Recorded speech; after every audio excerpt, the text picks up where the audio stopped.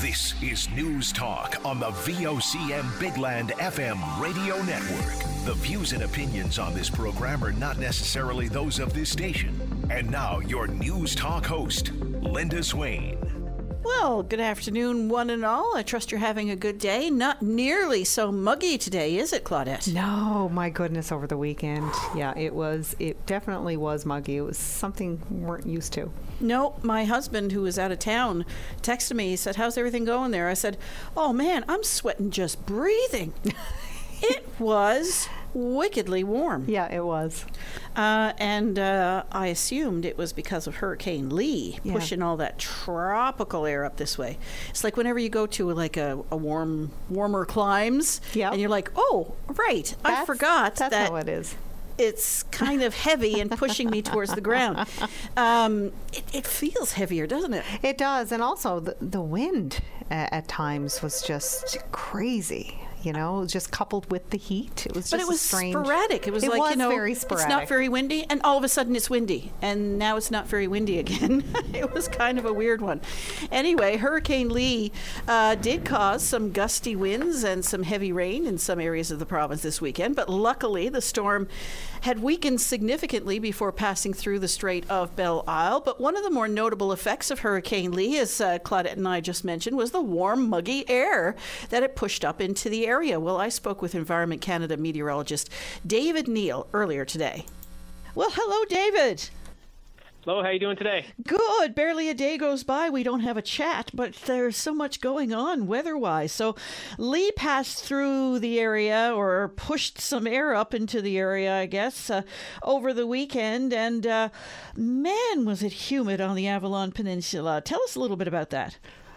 Yeah, so as you mentioned, we did have a much more humid air mass that moved up. A little bit of that is obviously associated with Lee. So we did see some kind of higher temperatures than you'd expect for kind of that like mid-September time frame. But definitely some very humid conditions as well. So did we hit any records on the Avalon or anywhere else? There were a few stations that did set some new records on the 16th and 17th. Actually, the Placentia-Argentia area, both days set new records, getting into the kind of low to mid 20s for daytime highs. Also on the 17th, a couple other locations, Daniels Harbor and Winterland. So a little kind of dispersed parts of the island, mainly in the east. But I did have one station there on the west coast as well that did set a new record for temperatures for daily high temperatures. Now we talk a lot about the humidex, and I understand that the humidex did get a little high on the weekend. But that dew point is what makes you feel so miserable. Tell us a little bit about that and what it reached and why that has an impact on how we feel. So basically, the dew point is at a constant pressure. The temperature that you would have to cool the air to in order to achieve saturation.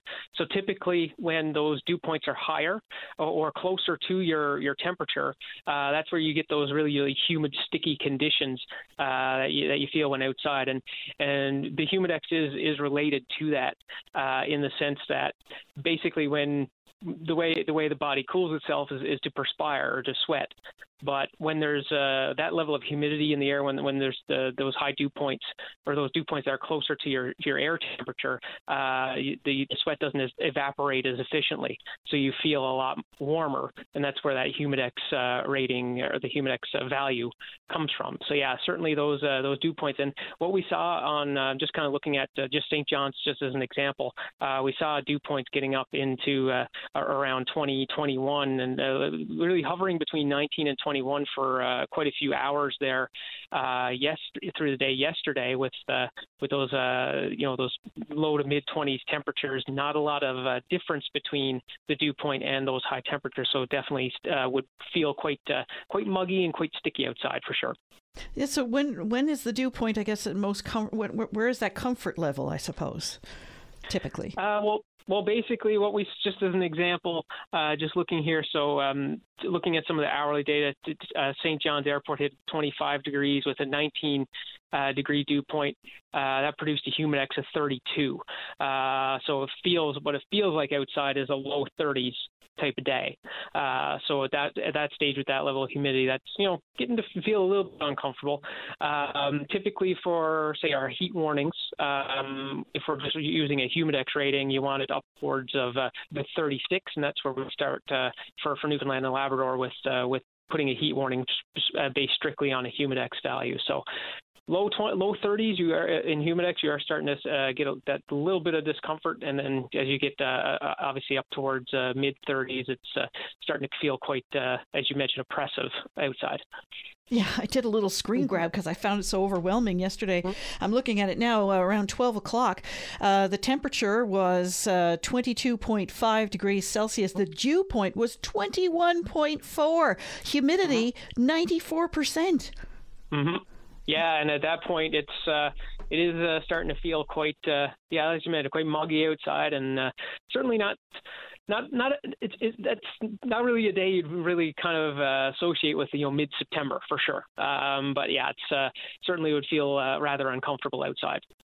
Thankfully, that didn't last. Was Lee to blame for that tropical type of air? That would have you would have gotten that push, partly influenced there, getting that those warm, moist, humid, sticky southerly winds that were coming up with that. So that certainly helped draw that air northward.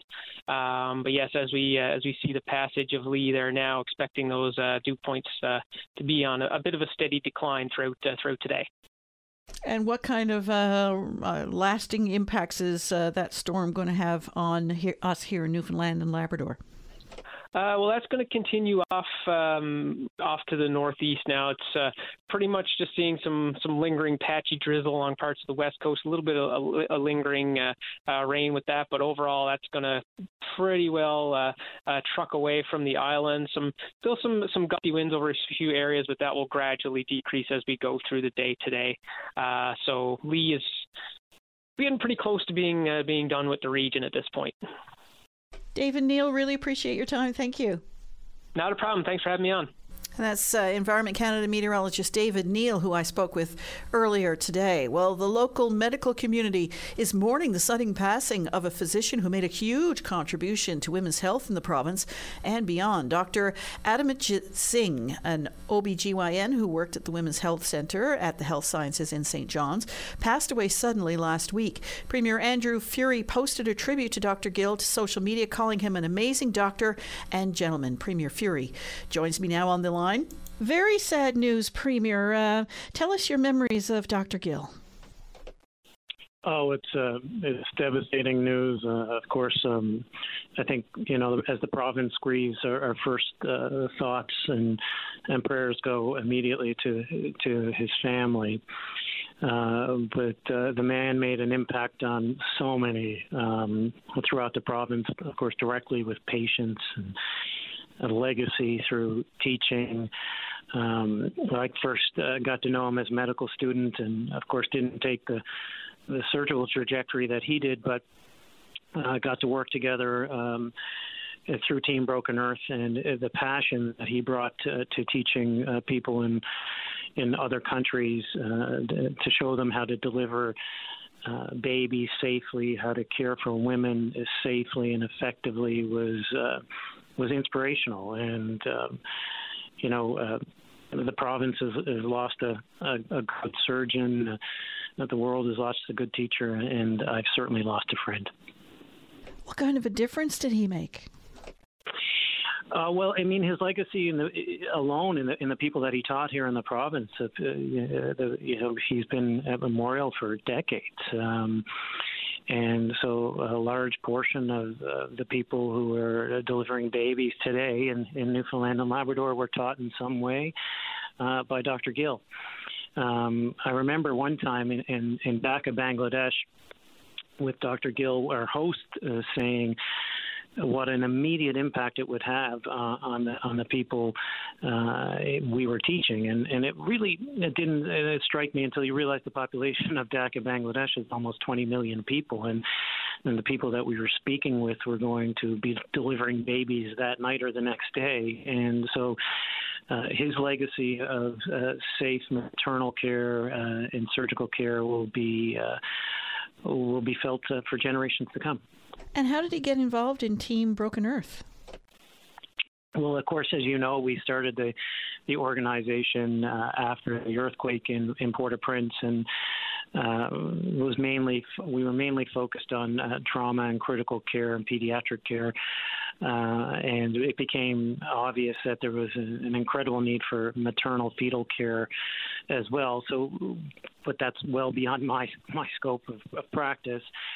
And it's as much as true as the backbone of Broken Earth. We, Dr. Gill and I and some others started having conversations in the OR lounge and over coffees, and we decided we would take a leap and try to pull off a maternal an obstetric gynecological teaching course in Dhaka, Bangladesh, and Dr. Gill was a true champion, a true organizer, and a true leader of that course. And that was 5 or 6 years ago, maybe even more now, Linda. And his impact will again be felt not just in that country, but in many countries around the world. Premier Fury, we're sorry for your loss and the loss felt by his family and the many, many people whose lives he touched. Really appreciate your time. Well, thank you very much. That's Premier Andrew Fury on the passing of Dr. Adamjit Singh, an OBGYN who worked here at the Women's Health Centre in St. John's and who passed away suddenly last week. Well, coming up, the lineup for the 34th annual St. John's International Film Festival is officially released. This is News Talk on VOCM. Join Greg Smith weeknights at 5:45 as he chats with local musicians about life, inspiration, shows, and new music. Tune into Soundcheck, your backstage pass to the local music scene on your VOCM. And we're back. Well, the St. John's International Women's Film Festival has announced this year's lineup of films. The 5-day festival will see events split between 2 locations, with all screenings taking place at the Majestic Theatre and industry events happening at the Alt Hotel. VOCM's Richard Duggan was at the Alt Hotel this morning for the announcement. Here's some of what Board Chair Vicky Murphy and Picture NL CEO Laura Churchill had to say. So, the biggest movie of the year was written and directed by a woman. Yay! You knew I was going to bring some Barbie metaphors up in here. So I'm talking about a Barbie movie, of course, and there's this hilarious scene in the movie where the CEO of Mattel and his gang of bumbling man-children chase Barbie around headquarters, determined to stop her from disrupting their patriarchal world. You know, the real world that we live in. He says, no one rests until this doll is back in the box. So Barbie is dangerous, so of course Barbie must be contained. So the St. John's International Women's Film Festival is a celebration of stories that refuse to be contained. There's my metaphor. There's stories, that show how women and gender diverse folks see the world. Stories told with unfiltered truth and empathy, where women are the heart and the center, maybe even where the whole story is just women talking. Stories that are unapologetically pink, or dark and scary and angry, or just plain wacky. A quote from Weird Barbie, I can do the splits, I have a funky haircut, and I smell like basement. There's nothing more dangerous than a woman with a story to tell. Greta Gerwig is breaking records all over the place, all over the world. Sarah Polley brought home the Oscar, and we're really hoping to see her at our festival in a couple weeks, maybe. Deanne Foley is directing Son of a Critch and Hudson and Rex right now here at home. Alison White has produced 2 new films that just premiered, The King Tide and Sweetland. Ruth Lawrence, we'll get to her in a second. She's here somewhere. My point is, there's no shortage of talent, and it's all around our festival. Guys, the very first film submission I watched when I joined the board of directors a couple years ago was a little 19-minute French-Canadian film called Marguerite, and that little film was later nominated for an Academy Award. And I'm still talking about it because I didn't realize it at the time. Talent is in our midst, so we must give it what it needs to grow. Money, opportunities, and screen time.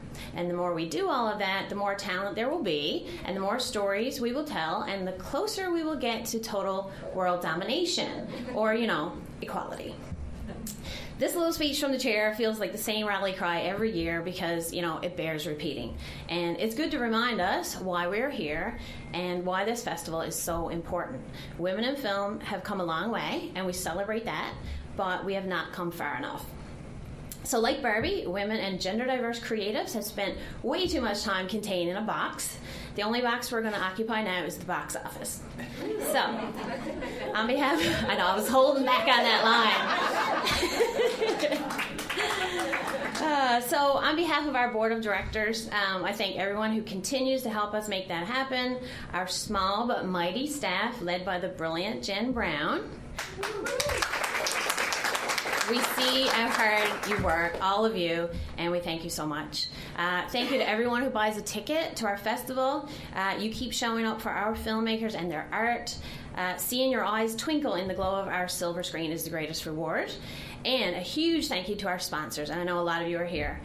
This 34th annual St. John's International Women's Film Festival just would not be possible without you. I'm honored to speak with you today as CEO of Picture NL to celebrate the 34th St. John's International Women's Film Festival. It is in great part due to the festival that I'm in this role today. 13 years ago, as a young woman trying to forge a career in Newfoundland and Labrador, the St. John's International Women's Film Festival showed me that I could take up space, become a leader, and confidently pursue a career in film and television. I want to thank the festival, board and staff, and especially its founder, Noreen Golfman, for giving young women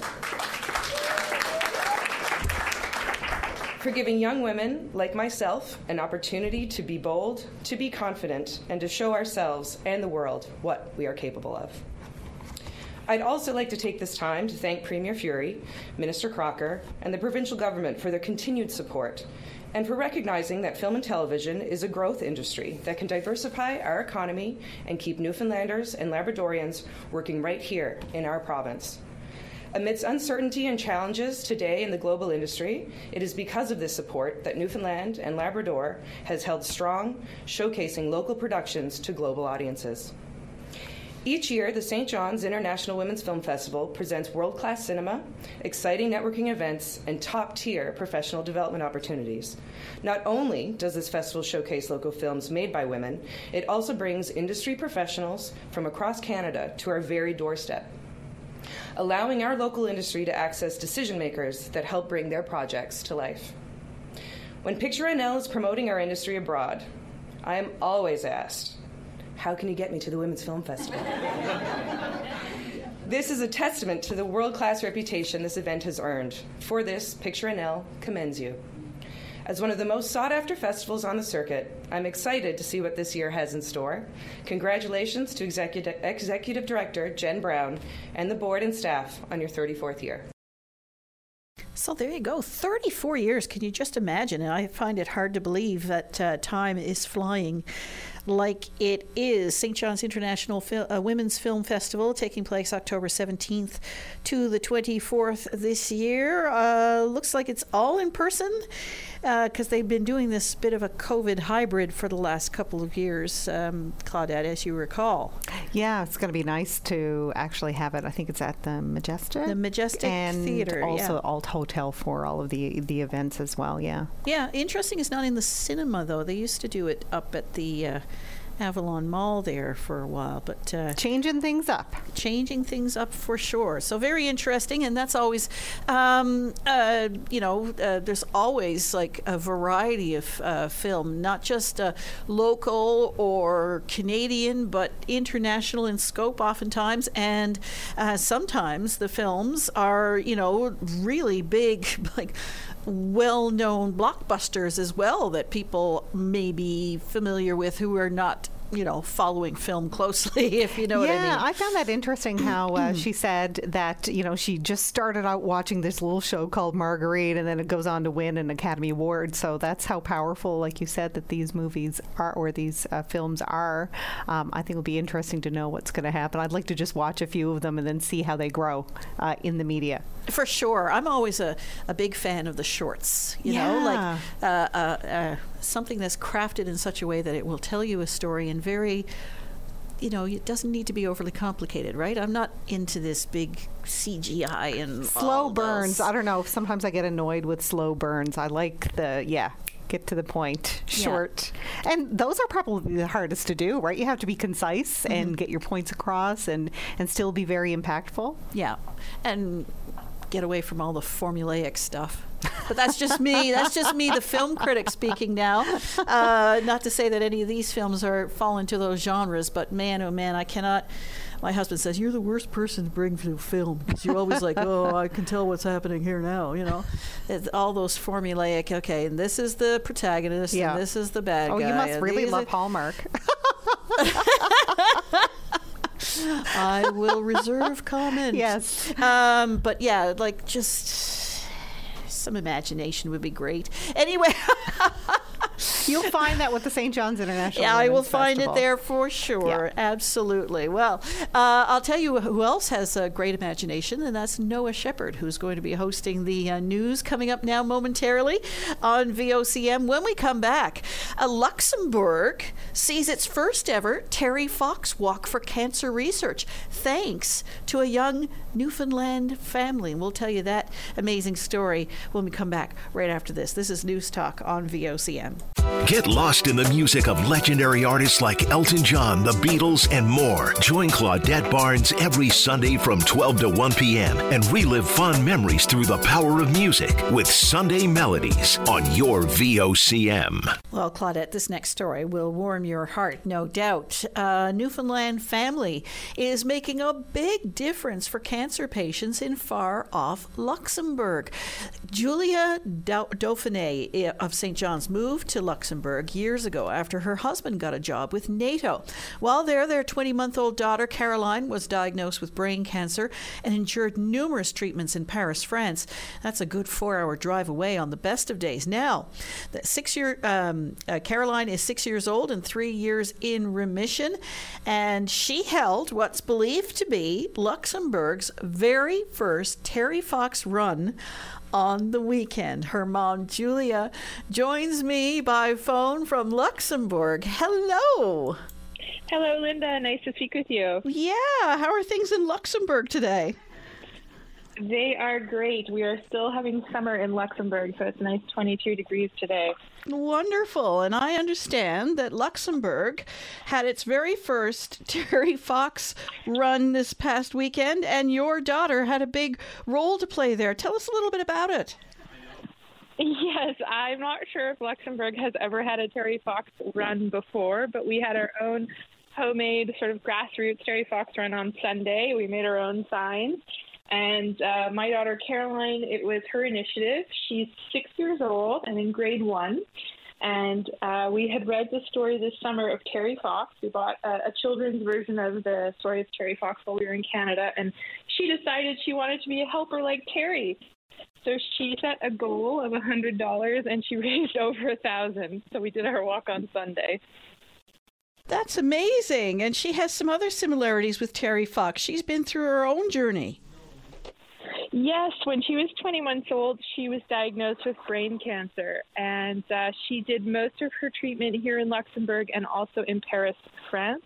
And it was a really rough road. I mean, she had the whole works, to be honest, chemo, surgery, radiation, everything. And now she's been in remission for over 3 years. So these stories really get her engine going. She really loves to be a helper and to help other children and families. Well, God love her. So was she aware of this story before you read her the book? No, actually, and it hadn't occurred to me either. I mean, we try to, maintain, Canadian traditions and things like that. We celebrate Canadian Thanksgiving and teach our kids all of that because we are living abroad, of course. But we had never really talked about Terry Fox, and she just took to the story. She wanted to read it over and over again, and during her first week of school, she brought the book with her to school every day, so her class heard the story too. So we think next year we might have a few more participants in the Terry Fox run in Luxembourg. So she's spreading the word. Yeah, she sure is. Wow, that's amazing. So, how do you feel about this? I'm really proud of her. I'm really proud to see that she is taking these initiatives at her young age and getting involved in fundraising and in activism, anything for cancer research. One of the big things that stood out for the two of us when we read the story was that I didn't know this, but when Terry Fox was diagnosed, he had a 50% chance of survival, but 3 years before it would have been 15% only. And it was the cancer research strides that made the big difference for him, and that's started him thinking that he wanted to contribute to this life-changing research. And so that was a message that we really said, wow, we have to help too. And growing up in St. John's and surrounding area, you were probably really well aware of Terry Fox and the Terry Fox Run. Did you ever imagine that you'd be participating in this kind of a way? Oh, gosh, absolutely not. I mean, I have distinct memories of seeing the videos in school and participating in the run. And one year, his mom, Betty Fox, came to our school to talk to the students. So I have all of those memories. And, a few years ago, I believe he was nominated as CBC's Greatest Canadian. But I had never thought that I would be sort of bringing that with me and into my family years and years later. But it was a great day. We had a great time. Well, congratulations to Caroline for being so motivated. $1,000, imagine. So what would that be in francs in Luxembourg? How does that work? It would be in euros, so I suppose somewhere around 700, 800 euros. Wow, just amazing. Well, congratulations to Caroline and the Dauphiné family. I really appreciate your time. Thanks a lot, Linda. It was a pleasure speaking to you. Isn't that sweet? Little Caroline Dauphiné, 6 years old, 3 years now, in remission, held what's believed to be Luxembourg's very first Terry Fox Run. And her goal was to raise a equivalent of a Canadian $100, and she raised $1,000. That's fabulous. And now all her little friends in school know about Terry Fox. I love that. I love how she said it was grassroots first, and now that it can only get better every year. Just amazing. And, her mother has a bit of a history when it comes to advocating for cancer as well. And I know a little bit about this story, and I taped her earlier about that. So we'll have a little bit more about that. She's made some really big changes in Luxembourg when it comes to cancer care and the like. So good on the Dauphiné family. Now, I understand there's a motor vehicle accident, and traffic is backed up quite a bit on the Outer Ring Road. We just had a call from Rob, who's in the thick of it, and he said there's an accident on the Outer Ring Road. It appears to be eastbound near Team Gouju Highway, and it is backed up a lot to the point that it's even affecting, I think, westbound traffic as well. So westbound is gridlocked between Team Gouju and Allendale Road, and it's at least, I believe, around 3 kilometers at least. Oh my goodness. Any word on what could be behind that? Just noticed some kind of an accident. Just that there's an accident eastbound, but he doesn't understand why it's gridlocked westbound. Wow. And, from the newsroom, just over your shoulder there, if you look out the window, you can actually see that segment of the Outer Ring Road, like over that ridge. Yep. So I bet you can see the vehicles at a standstill up there now. Exactly. So I can just imagine now what people just not hearing about it and then having to be stuck in that traffic. And you know what's going to happen then? That's going to cause people who are hearing us now and say, okay, I'm going to take a different route because I don't want to get stuck in that. And then everybody is. And then that all gets gets moved on to Goldstone and Thorburn Road, and that whole area Canmount Road starts to get blocked up. So be aware of that. Use your patience. This is the cause of any slowdowns that you encounter, a bit of an accident up on the Outer Ring Road now, and we'll give you more information on that throughout the course of the afternoon. Well, coming up, getting some long-awaited recognition. A deceased veteran's family finally gets the war medals to which he is entitled. This is News Talk on VOCM. Start your day off right. Get the latest updates on news, traffic, and weather conditions, plus interviews with today's newsmakers. Your go-to source before you get on the go. 5:30 to 9 a.m. weekdays. Your VOCM mornings. And we're back. Well, Housing Minister Sean Fraser says the federal Liberals plan to introduce legislation soon that would eliminate the GST from new rental housing construction. Fraser says the bill would also backdate the change to mid-September, regardless of when it becomes law. Prime Minister Justin Trudeau's promise to extend the deadline for small businesses to repay COVID-19 emergency loans would be extended by a year under that same bill. That comes as parliamentarians return to Ottawa today as the House of Commons resumes sitting after a summer break. And of course, housing, a big topic of discussion front and center there. Not only is the cost of housing, the availability of housing, the availability of affordable housing a huge issue right across Canada, but also the cost of groceries. And the federal government sitting down today, top executives from Canada's major grocery chains are in Ottawa to meet with Finance Minister Chrystia Freeland and Industry Minister François-Philippe Champagne. It comes after Prime Minister Justin Trudeau asked major grocers last week to come up with a plan by Thanksgiving to stabilize prices. The call comes as grocery prices rose 8.5% year over year in July, running much hotter than overall inflation at 3.3%. And I guess the big question is why?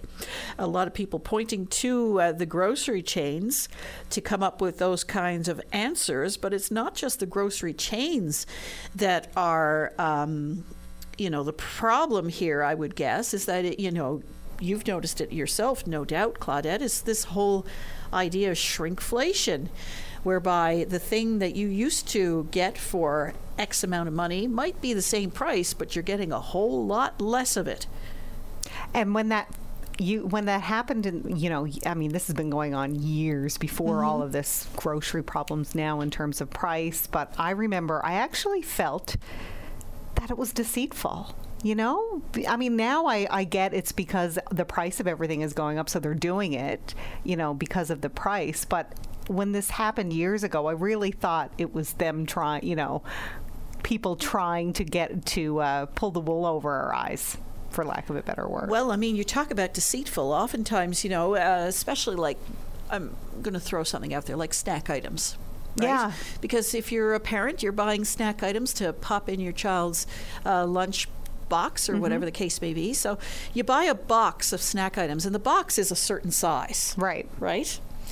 And yet all the items in that box are also packaged. So you've got this excess of packaging, but it also hides the fact that the volume is down. Yes. Right? Because the packages themselves take up a certain volume. So if you had these loose in a big box, you'd be like, sure, there's nothing in that. Right? So true. Yeah. But so now true. they're all in these individual packages, so you feel all these different packages going around. I'm a shaker. I say shaking in front of you. It's a form of deceit, deception. And there's another way to look at, there's so many angles. Obviously, we never want change when we get less for what we pay for more. We just absolutely hate that. When it comes to snack items, perhaps if there's less in the bag, it's healthier for us. You're not. If you're eating less of that, that's a good thing, but that's the only thing that I can come up with in terms of... But I'm not paying more for it, sure. Yeah, exactly. I keep going back to years ago when you would get 700 and something grams of cheese for $5 or $4, and then it started going down and down and down for more, and that just gotta say, it rotted me, Linda. It really did. Claudette, you should be out in the streets. Don't get me started, though. That really drives me crazy. But honestly, where's it all going to end is the question that I hear people say. Yeah. You have to buy food. And it's not that some people don't want to charge. I mean, people like the restaurants, restaurateurs don't want to have to charge you more, but when their oil and everything else goes up, what are they supposed to do? They have to stay open. They have to pay their staff. So it's the blame game is a little kind of murky waters for me. I just wish that they could all get it together so that, it's when you hear the profits of some of these companies too. I know I'm all over the place, but I mean, this just gets me riled up. And that's why they're having expand this, right? into a lot of things that are not groceries, if you know what I mean. Mm-hmm. Like, you can buy your candles and your towels at, some grocery stores, right. those kinds of things, right? But anyway, it's, it's good to see the politicians talking about it anyway, because that's all anybody else is talking about right now are the high cost of groceries. Well, a special event at Government House later this week is planned as Woodrow French is presented with the service medals earned by his late father, Harold, during World War II. You know Woody. I do. He mentioned you to me yes. earlier today, by the way. But yeah, he's going to go. He's going to be at Government House on Friday. The former mayor of CBS has a long naval history and is an avid genealogist. And he joins me now. Hello, Woodrow. How are you? Great. So, your father is going to be recognized many years after the fact for his service during World War II. Tell us how you got to this place and how these, how you came to get these or get these medals or have this ceremony take place. Well, I've served 10 years in the Royal Canadian Air Force myself, and of course, what is, I guess, unusual to people today, but wasn't unusual at the time, was the fact that I didn't know what my father did during the Second World War, and he never spoke about it, and unfortunately, I never asked him anything about it. And then a couple of years ago, it clicked in my mind that my father was a recipient of Veterans Affairs benefits, and so I did some checking. And when I did some checking, I was speaking to somebody in Ottawa, and they said, "Oh, by the way, your father's entitled to medals that he never received." And I said, "Oh, that's interesting." So they forwarded the medals to me, and I then contacted the Government House, and Lieutenant Governor was kind enough to arrange to have the medals presented to me in a bit of a tribute ceremony, what I think, anyhow. So, tell us a little bit about these medals and how you, I guess, did the research to get them. Yeah, well, the research took place by contacting Veterans Affairs, and then I had to contact the National Archives of Canada and see what was any history on it. I was trying to get a hold of his application to Veterans Affairs to see if I could find out exactly what he did, but the information that I got from Veterans Affairs was not all that great. But it did tell me that he was entitled 2 to 4 medals, and the 4 medals are the 1939, 1945 Star, and that's a campaign star instituted by Great Britain in 1943, and it was authorized in Canada in 1946. The other one was the Atlantic Star, which is a military campaign medal instituted by the UK in May 1944 to award British combat forces who took part in the Battle of the Atlantic. So that was just celebrated, and I could have attended that, I guess. The third one is the Canadian Volunteer Service Medal, and members of the Navy, Military, Air Force of Canada, and the Merchant Marine were eligible if they served in active service and honorably completed 18 months total service. And the last one is the War Medal, 1939 to 45, and that's a British campaign medal instituted by the UK in 45, and the medal was awarded to subjects of the British Commonwealth who had served full-time, which was considered to be 28 days of service in the armed forces or the Merchant Navy. And so that's the 4 medals that Her Honor will be presenting to me on Friday. So why have you gone to this trouble? Obviously, your father's passed on now, and he might have felt sheepish about it, but it obviously meant a lot to you and your family.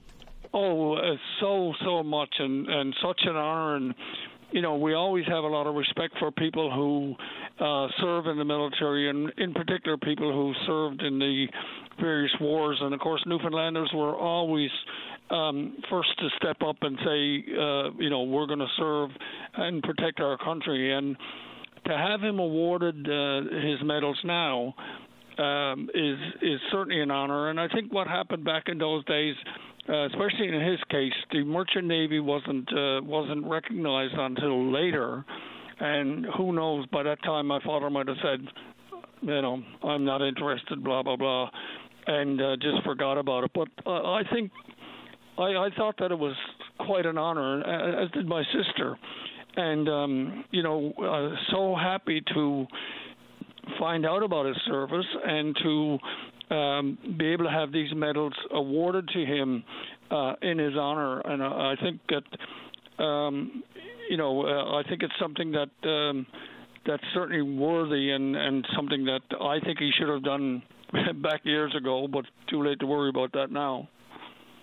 Do you think this would have been possible without your knowledge and, I suppose, your dogged determination? I know you're a bit of a genealogist, so you're used to digging around.